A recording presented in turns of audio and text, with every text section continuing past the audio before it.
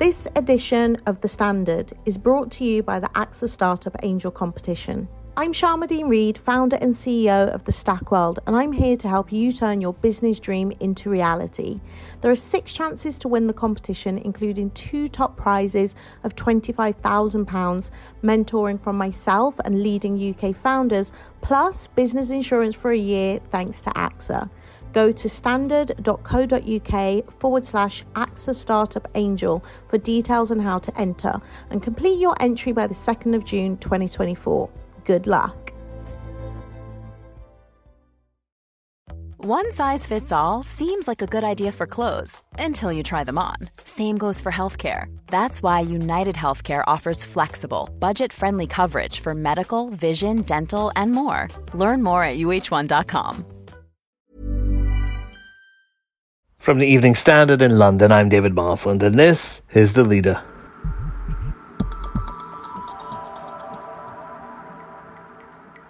There's a lot of talk about how vaccines are going to end this global pandemic that we're all embroiled in. But is that true? One leading expert has told the Evening Standard that the bug has a game plan, and it's going to be around for years to come. Dr. David Nabarro is the World Health Organization's special envoy on COVID-19. He believes vaccines are just one part of an arsenal that has to be deployed, and the focus should really be on extinguishing outbreaks where they occur. He spoke to Rosalind Russell, who is leading the Evening Standard's Vaccine for the World project, which is highlighting the challenges and solutions for the COVID-19 pandemic. This isn't going to be a disease that can be eradicated anytime soon.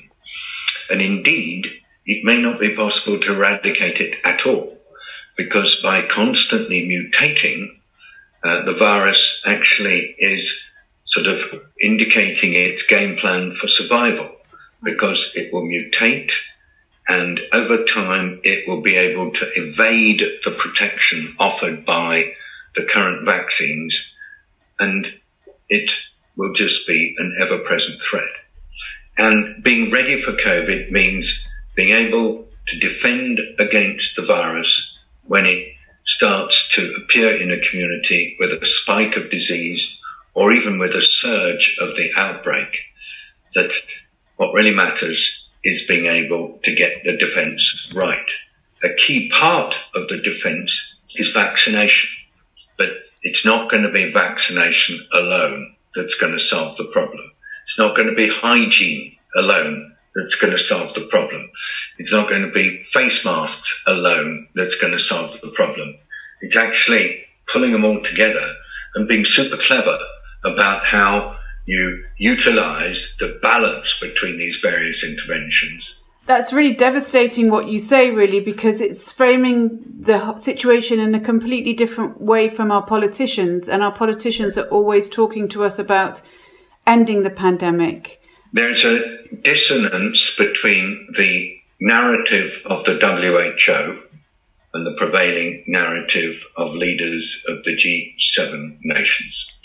Yeah, I spoke to a colleague of yours actually in Kenya this morning, and he was very interesting about the situation in Kenya at the moment, where they've been through 3 waves of infection and infection rates are very low at the moment, although, as you know, they're spiked in Uganda next door. And it almost seems to be a sort of slightly sinister calm before the storm moment. And we know what should happen, but I mean, what is your expectation of what will happen on the African continent in the next 3 months? Well, the right thing to happen is that the world helps African nations do everything they possibly can to get prepared for new surges of the disease occurring just about anywhere. They'll mostly be in urban areas for now. So they should be getting prepared. The difficulty is that it's super hard to know what to prepare for, because you just don't know the form that a surge will take. Will it be one of these massive and rather deadly surges like we've seen in India or we're seeing now in Nepal? Or will it be a relatively mild thing like we have had in Africa last year? And that's the tricky thing, Ros, is for everybody to know the right level of preparedness.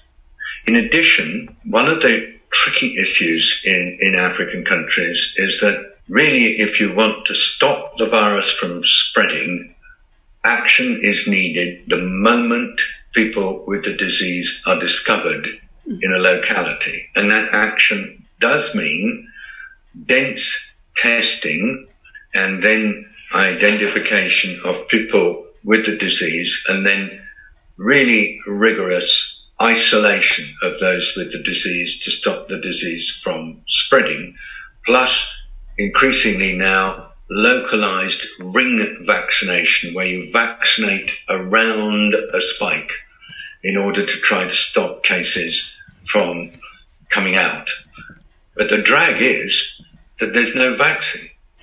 And some people have said, well, we heard that in Malawi, vaccine was being thrown away. And I want to be very clear with everybody. Trying to run a vaccination program when you're basically dependent on dribs and drabs of vaccine arriving is super difficult. I mean, everybody is busy, and poor people are busier than rich people by and large. It's one of the things we've always learned. So to sort of expect poor people to be hanging around for a day or two to wait for a COVID vaccine is really unreasonable. And there is a real sense among people in many locations that hanging around and waiting for crumbs that come from the north is not a reasonable way to behave. I am absolutely focused on moving from positioning and promises to practical action and programs. Yeah, I mean, also what's interesting to me is that the more it is in dribs and drabs and people getting one vaccine and then not being able to get their second vaccine, that must play in heavily into vaccine hesitancy. Well, it's, again, resolvable by consistent messaging. I mean, we haven't been helped by some very high-profile leaders choosing to give quite mixed messages about the severity of the disease, the need to prevent infection, and the importance of vaccination as part of protection. And as long as we've got such a large number of religious and political and cultural leaders constantly finding reasons to question, our life will be difficult. I mean, the reality is that the incidence of side effects from AstraZeneca is minute, less than the possibility of a clot if you're taking contraceptive pill for a woman. And it's also, if we look at the overall risk, it's much, much less than travelling by car or plane, or all these other things that we usually compare with. So it could have been possible for leaders to have done a decent communication on AstraZeneca, but this absolute nonsense that happened in Europe of bad-mouthing a vaccine, apparently as part of a political campaign, is just one example of why irresponsible leadership, I believe, must be to blame for a lot of the hesitancy we have at the moment. You can read more from Rosalind's interview on our Vaccine for the World pages, which you'll find in the Optimist section of standard.co.uk. And that's the Leader Podcast. We're back tomorrow at 4 p.m.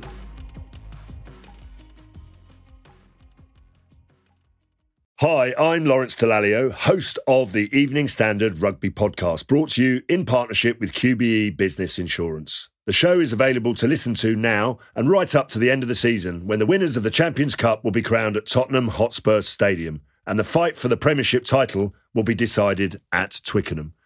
QBE is one of the world's leading insurers, and they will help your business build resilience through risk management and insurance solutions. Subscribe and download now wherever you get your podcasts. Thanks for listening. When you make decisions for your company, you look for the no-brainers. And if you have a lot of mailing to do, Stamps.com is the ultimate no-brainer. It streamlines your processes to make your business more efficient, which makes you less busy. Mail checks, invoices, legal documents, and everything you need to keep your business running with Stamps.com.